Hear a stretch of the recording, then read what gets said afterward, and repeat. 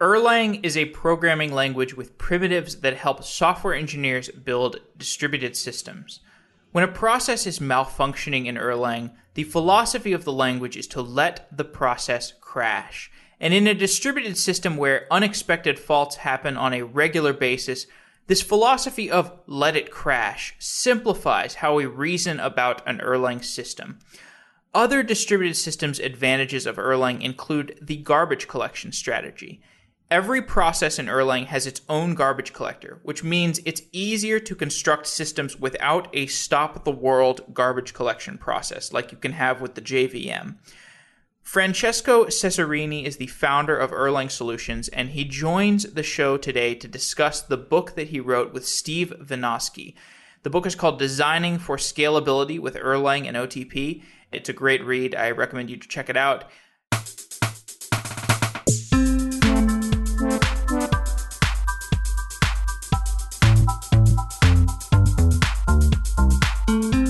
Francesco Cesarini is the author of Designing for Scalability with Erlang and OTP. He wrote the book with Steve Vinosky.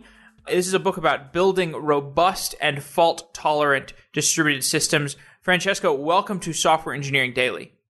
Thank you for having me. So we've done some shows on the basics of Erlang, and I want to spend most of our discussion on some of the usage patterns and strategies of some modern, perhaps advanced Erlang usage. But to put things in historical context, Erlang was created back in the 1980s when Ericsson was developing the next generation of telecommunication systems. And telecom turned out to be a problem domain that was somewhat similar to the systems that we build today as software engineers. What was it about the 1980s telecom industry that was the point of creation for such a powerful distributed systems language?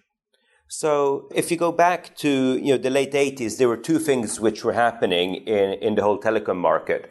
First of all, they were rolling out the first generation of digital switches. So all of a sudden, your phone calls weren't being switched by connecting copper wires from end to end. You actually had computers routing your calls and setting them up. The second thing which was happening was the deregulation of telecom markets. So all of the ministries of post and telecommunications were losing the monopolies over providing telephony services. And something similar was happening in the US, where Bell was split up into a lot of baby bells. And so what this meant for telecom providers is that time to market became critical.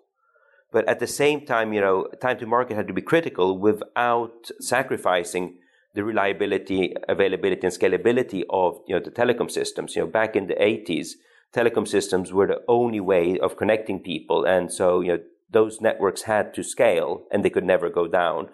It was actually there were huge penalties if telecom networks went down. You'd be shamed on the front pages of the papers the following day. And it was also regulated by law. The law stated that your telecom network had to work even if there were natural catastrophes happening, because you had to be able to dial 911. So you made sure that your systems were robust and could handle the load they were designed to carry. So the telecom industry had lots of connections, lots of high throughput systems, and the probability of faults were high, and yet these systems had to be fault tolerant, which is a term that gets thrown around very often in the discussion of distributed systems, especially today. What are some examples of modern faults? Like, what is a fault, and how should we be tolerating a fault in a modern programming environment? So, there are many, many ways. Your question is a very hard one in that there is no one size fits all. And that's actually something I realized when you're writing Designing for Scalability. The first question I ask myself is, why isn't there a platform which, will give us, scalability and reliability out of the box? And the reason is that, everything consists of a set of compromises you've got to make. And the design choices will go in and actually create these compromises for you and these trade-offs. So going back to your question, what is fault tolerance? Well, fault tolerance means often, no single point of failure. And if you look at an end-to-end system, what could fail? It could be the network. failing. It could be a process in your node failing, so an actor. It could be the whole node failing. It could be a computer failing. It could be a bug, so your software starts malfunctioning. So it could be a power supply. It could be a network administrator tripping over the cable. So there are a lot of things which can go wrong. And when designing your software, you need to start keeping in mind, what level of fault tolerance do you need? You actually need redundant power supplies. Mm-hmm. Or, do you need redundant data centers? Well, and so we also, we need fault tolerance at the level of servers and databases. And, we have these in the form of replication and load balancers. Regardless of the language that our system is written in, we can have fault tolerance either through software or through hardware layers. But Erlang gives us fault tolerance at the language level. Why is that important? Why do we need fault tolerance at the language level? So the way it works with Erlang, so what you say is completely correct. You can achieve fault tolerance and scalability with any programming language. What Erlang gives you is particular semantics in language and the virtual machine, which removes a lot of the accidental difficulties you'll have when creating fault tolerant systems. So it's got built into the semantics, it's got mechanisms to monitor your processes, to monitor remote nodes. And it will automatically detect if something's gone wrong and be able to react on it. So if you notice that a process managing a phone call has terminated abnormally or in fact crashed, in a generic way, you decide how to handle that particular crash or termination. And this generic way could be a very similar way to how you would handle a WhatsApp message crashing or an action in a massively multi-user online game. Right. And so we'll talk about the principles of Erlang in more detail. I'd like to get into OTP. OTP is this set of frameworks and principles and patterns that help guide how to structure Erlang systems. And our discussion of this, I'm sure, will touch on core components of the Erlang language, but also touches on the kind of abstractions and the things that are built around Erlang. And this includes the Erlang runtime system, the kernel, the standard libraries, the system application support libraries. What are some of the important tools that OTP makes available? So before answering that particular question, I'd like to go into, OTP consists of three things. It consists of the Erlang language, and by that we mean the semantics of the language. It means the virtual machine. You can copy the libraries, but if they don't run on the Erlang virtual machine, in this case the Beam emulator, you can't copy the semantics. And thirdly, a set of design principles. And I think, the book focuses on the design principles. And what OTP tells you is how do you actually go in and architect a system to run on a single node? And then how do you go in and connect all of these nodes together to give you a complete end-to-end system, which might offer a variety of services? And that's what OTP does it in a unified way, so that no matter if you're designing a massively multi-user online game, a telecom switch, or a messaging application, your approach and your features will be the same, from system to system. They've solved the problem once in a way which works, and you then adapt those solutions to your particular domain. Okay. So to get into a specific example, I want to talk about a specific example. So let's talk about deploying a software upgrade to an Erlang system. So I've heard this is a classic example of why Erlang can be useful, because upgrading an Erlang system without having downtime is one of the big benefits of the language.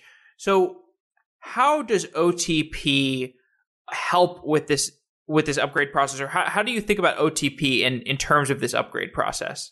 Okay, so I'll break the question into two parts. One is the pure Erlang part, where you're able to upload a module in the runtime system. And by doing a fully qualified function call in a process, so basically by prefixing the module name to the function name, you do a check to make sure you're running the latest version of the code. And you can have at any one time two versions of the code in your virtual machine. And processes can run either the old one or the new one. by doing a fully qualified function call, you check and make sure that you're running the latest version of your code. If you're not, the pointer to the code base switches to the new version. And you do that by retaining your process state, by retaining variable values and your call stack and, and everything else associated with that particular process. So that's how the foundation works. Now, you can imagine, you've got very complex systems, handling huge finite state machines, protocol stacks, particular database schemas, and you need to upgrade from one version of your system to a new version. And, the upgrade might consist of changes in your protocol stack, changes in your messaging APIs, changes in your schema, changes in the process state. Just switching modules won't work anymore. You need to now also start coordinating your upgrades, possibly across distributed nodes. You need to upgrade your schema. You need to, have callback APIs which allow you to change your state. And most important, if your upgrade fails, you need to be able to revert back to the state, prior to the upgrade and then continue running the old version of the code. And so what OTP does, and that's actually in the SASL System Architecture Support Library application, is it provides a set of tools which will do all of the coordination, all of the suspension of the processes, all of the loading of the new modules, changing of the states, and then you're unsuspending the processes on your behalf. And it will all take a few microseconds up to a few milliseconds, depending how complex your system might be. In some cases, you might have to change your whole database schema, and that's going to take a little bit longer. But what you tend to do in those cases is that you change your database schema in the background and make sure that your upgraded code can handle both the new version and as well as the old version, and take it that way. So it is not, software upgrade in runtime, for complicated cases is not for the faint of heart, but it's the best way of doing it if you don't have any redundant hardware. And if you want to make sure that you can continue running your services without interruption, even during the upgrade itself. So what it does, it will give you the tools which you then integrate into your own tool chain. It will give you the APIs you'd go in and hook into. Okay, so let's have a more general discussion. OTP also has generic behavior for just how processes should interact with each other, and this is obviously much more general. So processes get arranged into hierarchies with supervisors and worker processes. Could you give an example hierarchy to help explain how I would arrange supervisors and worker processes in a real-world system? Absolutely. So think of a system which handles SMS votes. So you've got your, America's Got Talent or X Factor or Big Brother or whatever other trash TV your partner forces you to watch and vote via SMS on. And so in most of the cases, in the UK at least, a lot of the systems handling these SMSs are all Erlang based. And what you do is, as soon as an SMS is received, you create a new process which lives for as long as you're handling that particular SMS. So the way a supervision tree would look like in this case is you'd have your top-level supervisor, and then your top-level supervisor would start a process which would handle, say, the counter, which would handle all of the counting of the votes. So you go in and you vote for a particular user. Once your process figured out what this user is, you go into this process and you bump up that particular counter for that user. And you then have a second supervisor. So at the same level as the counter process, you'd have a second supervisor to which you hook in every single SMS which you start, you'd hook into this second supervisor, which would monitor it. And now what you can do in the supervisors, and the supervisors are all generic code, is state the behavior and the dependencies among the process or among the siblings. So what you could state is that if, for example, the processes which parse SMS terminate more than 3 times a minute, the supervisor has a problem on its hands because there's a bug in its code and it can't handle them. So the supervisor could decide what to do. Does it restart all of the children? And so does it restart all of the SMSs which are being handled? Does it do nothing? So you're counting and, you're dealing with, millions of SMSs coming in a very short period of time. If you lose the odd SMS, it's perfectly allowed. Nothing's going to happen. And no one other than the person who sent the SMS is going to notice. So you're isolating the error in a particular process.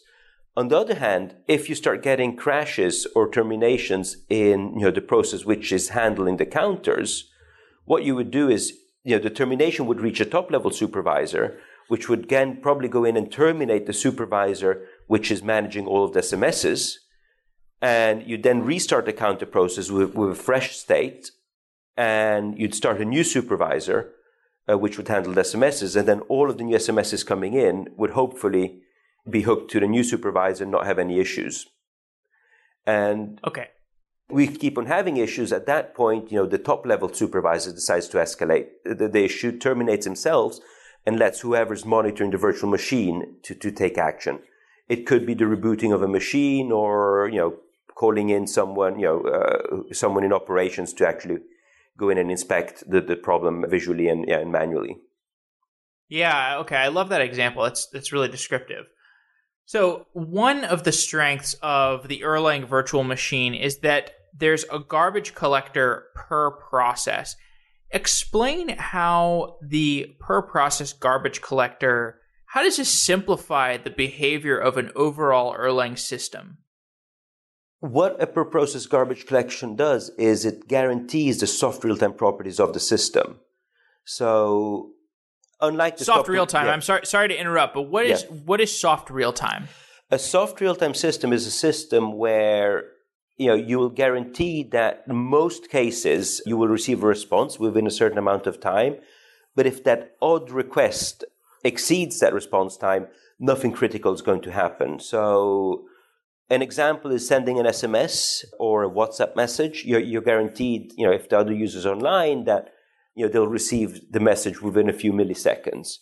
But if something happens with one odd message and it takes more than 1 second, to deliver, nothing's going to happen.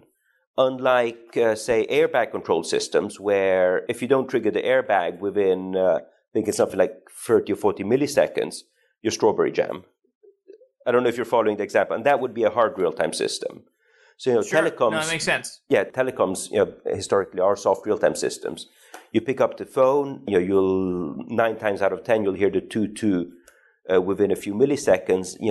The odd time on New Year's Eve when you pick up the phone and everyone else is picking it up, and it takes half a second to hear that 2-2, you won't react to it. What's important is that you get that 2-2.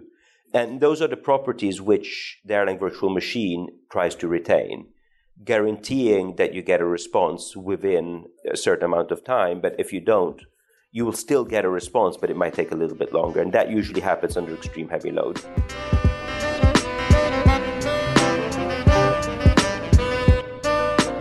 Okay, so back to the conversation about garbage collection. So how does the per process garbage collector help with that soft real time? So what that does is you don't have a big stop-the-world garbage collector. Erlang processes don't share memory. So that means that you don't need to go in and reference data in other threads.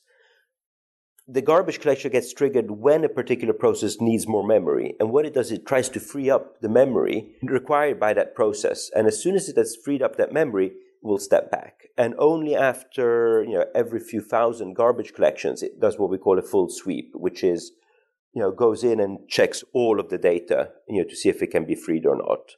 So the garbage collection process is amortized across all these different processes. It's amortized across all these different processes. It's triggered based on need, and it tries to be as unintrusive as possible. So using this approach, you don't have the problem where all of the requests going through your system when the stop the world garbage collection triggers, it kicks in, which ends up creating spikes in your latency. Your latency will be very constant in Erlang-based systems, yeah. I think you pretty much touched on it there, but how would that contrast with another virtual machine like Java that would have that stop-the-world effect? You'll have a quantile of requests. So maybe what could it be? You'll have maybe 1% of your requests, taking 10 times longer than all the other requests, just because those requests happen to take place when the garbage collector was triggered. And instead, with Erlang, it's very small, intensive bursts, many of them, but intensive. And so they won't affect you as much. So I've seen systems where Erlang is used as the message passing layer between Java and JavaScript services. And they'll have, obviously Java and JavaScript have different garbage collectors than Erlang. So does it become very difficult to profile a system like this? Like, are there patterns to structuring these types of systems where you can get the bulk of the garbage in the Erlang VM or something? Or do you just end up having to profile each different part of the overall system? So Erlang is very commonly used as glue and proxies, to glue together different programming languages and also, connect different protocols together. It's excellent for it. Now, if you start combining your different technologies, what you need to do is profile your whole system end to end. You can't just go in and profile the Erlang part because it's a bit like trying to remove bottlenecks where you don't have bottlenecks. So what you do is profile your whole end-to-end system, and start creating load on one end, and then profile it that way. And based on those metrics, go in and narrow down where you basically need to optimize. I don't know if I've answered your question. No, that's absolutely a good answer. So two of the important parts of your book, Designing for Scalability in Erlang, they're about designing individual nodes and then designing how those nodes interact together. If I am designing an Erlang system, how should I think about these two different steps of the design process? The individual node design versus the design of how sets of nodes interact together? That's a really good question. So the first step you need to do is start dividing your system into nodes. What functionality do you provide in the different nodes? And almost, try to visualize it as, creating a set of microservices which then interact with each other. And once you've divided the functionality, given the nodes a particular functionality, that will give you how they interact with each other almost, in a straightforward manner. You start adding more complexity when you start thinking of no single points of failure. So when you're dealing with multiple nodes, there are two things you're getting. You're getting scalability and reliability. And what we tend to say is you distribute for scale and replicate for availability. And that's when you start making your trade-offs, which we discussed earlier on. So in your design, you need to keep in mind, what happens if node A, which could be running your web servers, sends a request to node B, which is running the business logic of the system, and node B interacts with node C, which might be a database, storing and distributing your data. And you need to ask yourself, if node A sends a request to node B and node B doesn't respond, and it could not respond for a variety of reasons. It could be that it's terminated, that a software fault happened, that the network might be down. You might have actually, the computer itself crashed. So there might be a different variety of issues. What do you do? Do you forward the request to a copy of node A, so to a redundant copy? Do you have a redundant copy? And if you do, have you replicated the state across these nodes? So it starts getting into, this thinking of how do you go in and design, your whole distributed system. Most systems are fairly simple. You'll just have everything in one single node. And that's, typical, say, for proxies, which receive requests and then forward them on. Or, messaging gate platforms where, the nodes will be identical, but then you'd replicate some parts of the state across these nodes. So it's very, very application dependent, and it depends on the complexity of the application, which you're actually designing, how you end up doing it.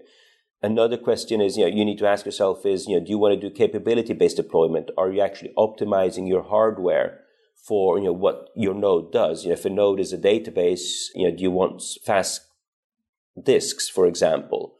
Or if it's front-end nodes with, running web servers interfacing users, do you want some form of, you want to keep them stateless and have some form of logical or physical firewall, protecting them from the back-end nodes?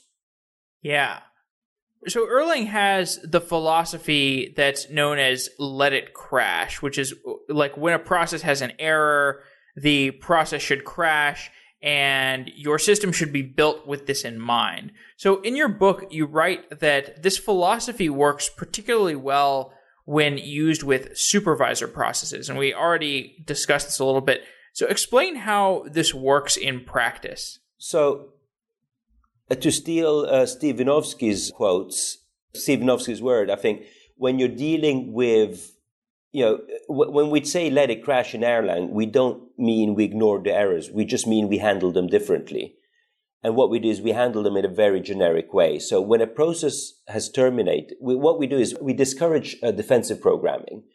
If you've come across a bug in your code or your state gets corrupt, trying to fix it in the code itself will rarely work, and it will actually add even more bugs to your system.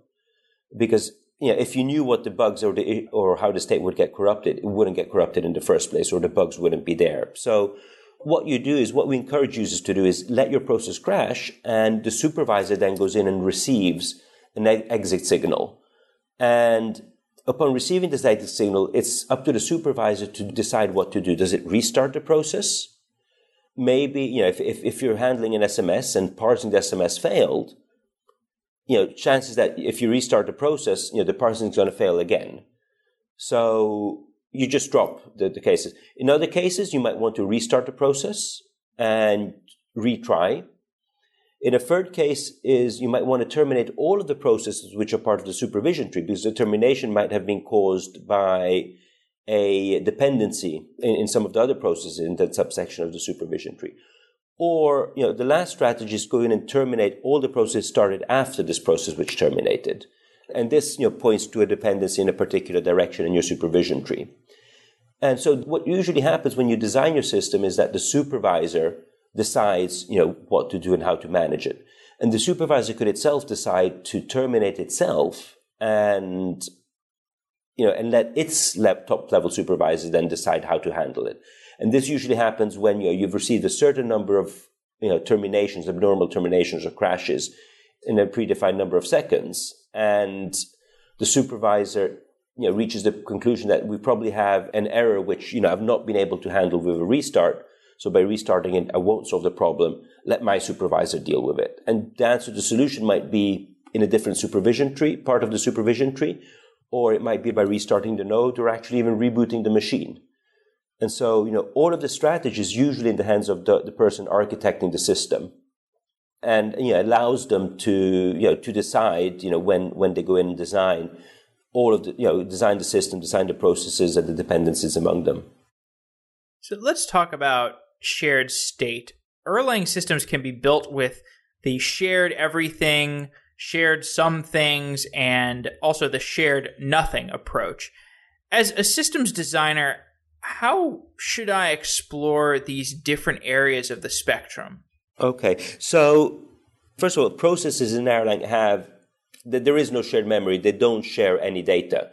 So it's a share nothing approach. So for two processes, to share data, they need to each have their own copy of the data. Distributed systems, the data and the state in your distributed systems, when you're dealing with, scalability and availability, that's when you need to decide what you go in and, what data you go in and distribute.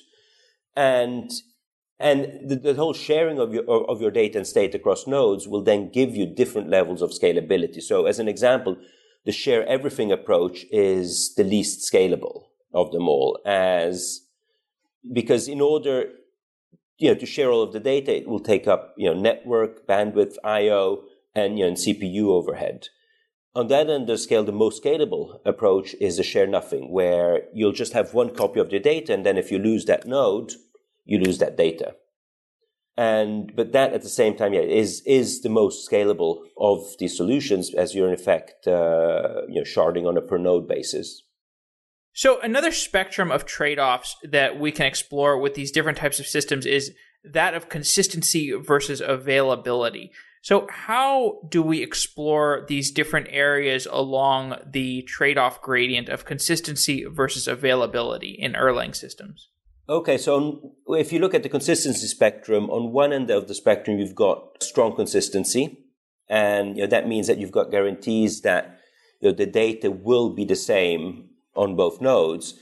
And this is usually, the most reliable system, but also the least available, because in order to guarantee this consistency, in case we get a network partition, we might have to take, the system down. So by accepting the loss of occasional requests, you'll go in and start accepting an inconsistent view of your state or your data.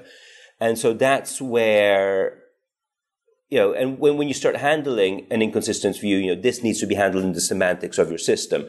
So as an example, if you want an eventually consistent system, that would be a system where, the data eventually becomes consistent. The availability becomes, better, but the reliability, lowers down, as you don't know what version of the data you'll be getting. And on the other end of the spectrum, you'll have systems with no consistency at all. And even those are perfectly acceptable. Once again, it completely depends on the business logic of, what you're trying to achieve. And, consistencies will also go in and affect the scalability, where, if you want your system to be strongly consistent, your scalability will suffer in that, you need to go in and duplicate your data, and you need to guarantee this duplication. And that means, many more requests, hoping that nothing goes wrong in that. Duplicating the data as soon as, you get timeouts or you get network partitions, you're left in a state of limbo where you're not sure if the data was duplicated or not. Eventual consistency, causal consistency, the less consistent you get, the more scalable your system becomes. And the most scalable of them all are those systems where you actually don't share any data. So, you've got copies of the data, but you're not sharing it. And it's in effect sharding of systems. And that's how, you start getting massive scalability. And, go ahead.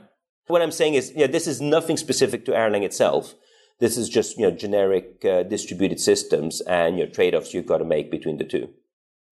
Certainly. Okay, so we had a show recently about Elixir, which is a language adds some complementary functionality to Erlang. What value does Elixir add to the Erlang ecosystem that we've been discussing? A lot of value. I love what's happening right now with Elixir. What they've done is they've created a tool chain and a workflow which users who come from a Ruby background or a Java background feel familiar with. So what they've in effect done is they've reduced the perceived barrier to entry of using Erlang ODP, or if you're doing simpler things, the barrier to entry isn't high at all. They're both easy to learn. And so what they've done is they've opened the whole power of the Erlang virtual machine to a huge set of developers who until now have in effect been using tools which are not scalable for the job. So they've taken the power of Erlang and then extended it to make web development happy. And what's happening with Phoenix now is spectacular. We're seeing exponential adoption of Phoenix, where Ruby on Rails applications which are having scalability problems, and even Node.js applications which are having scalability problems, are slowly migrating to Phoenix, addressing all of these issues. We're hearing stories where previously they were running 10 instances of Ruby on Rails, all running at full capacity. They migrated to Phoenix, and they ended up running one Phoenix instance on the same hardware, running at the 10% CPU load. So incredible success stories, happening. And right now, as we're talking, ElixirConf in Europe is ongoing, and and that's where a lot of these users are currently sharing their experiences. So, and I think Jose Valin all the other contributors have done a fantastic job at opening the doors of the power of Erlang to a much, much wider community. So the computing industry has been exploring how to write language-level support for distributed systems for many years. Are there any other languages other than Erlang that you find compelling when it comes to distributed systems design? So, to be honest, no. I'm still looking for languages which have integrated, so mainstream languages actually being used in the industry and not in academia, which have actually integrated the distribution model in the virtual machine itself or in the language semantics itself. Because going back to what I was saying earlier, Erlang removes a lot of these accidental difficulties in creating scalable, reliable systems. It doesn't do it by magic, but a lot of the things you'd struggle with conventional technologies are taken care of for you in Erlang, and so you end up focusing on the hard problems themselves.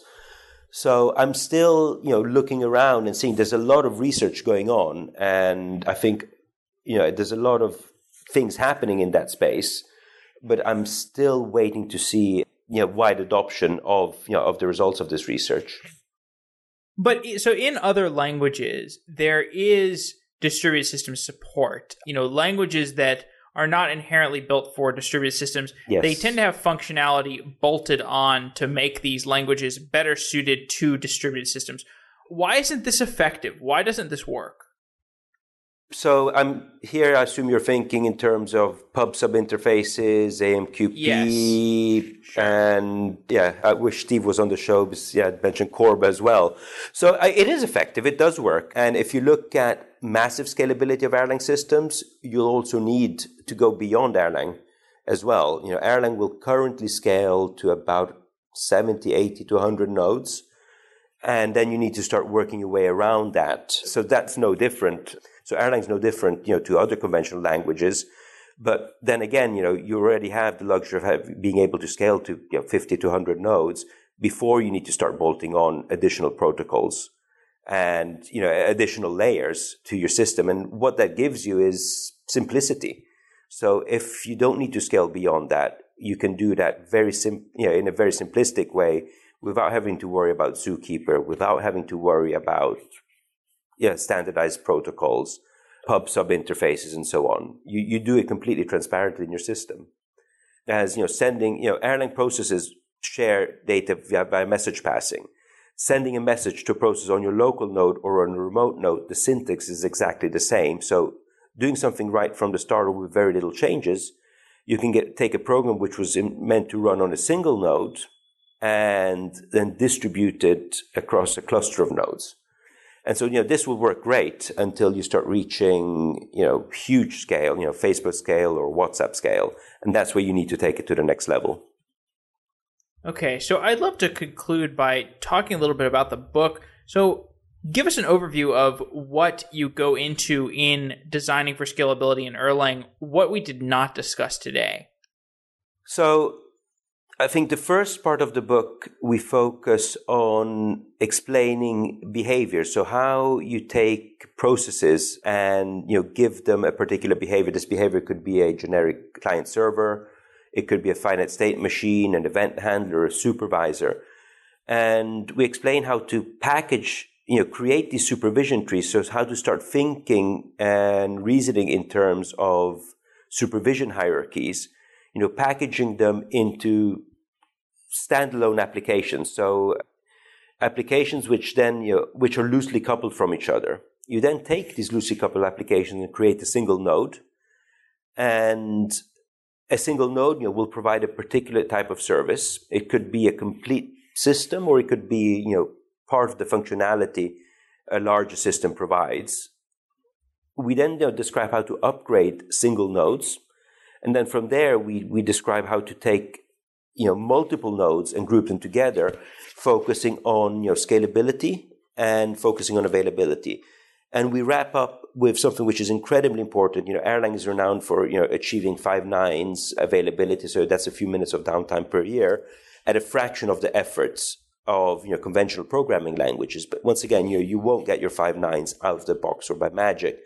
You need to be very serious about your monitoring and your preemptive support, and you need to try to address faults, discover faults and address them before they escalate. And that's what the last chapter focuses on. So I think, so it's basically, the book is about taking a language and actually using it to build systems. That sounds great. That's a great place to close off. Francesco, I want to thank you for coming on the show. This has been a fascinating conversation about Erlang. Jeff, thanks so much for having me. It's been a pleasure.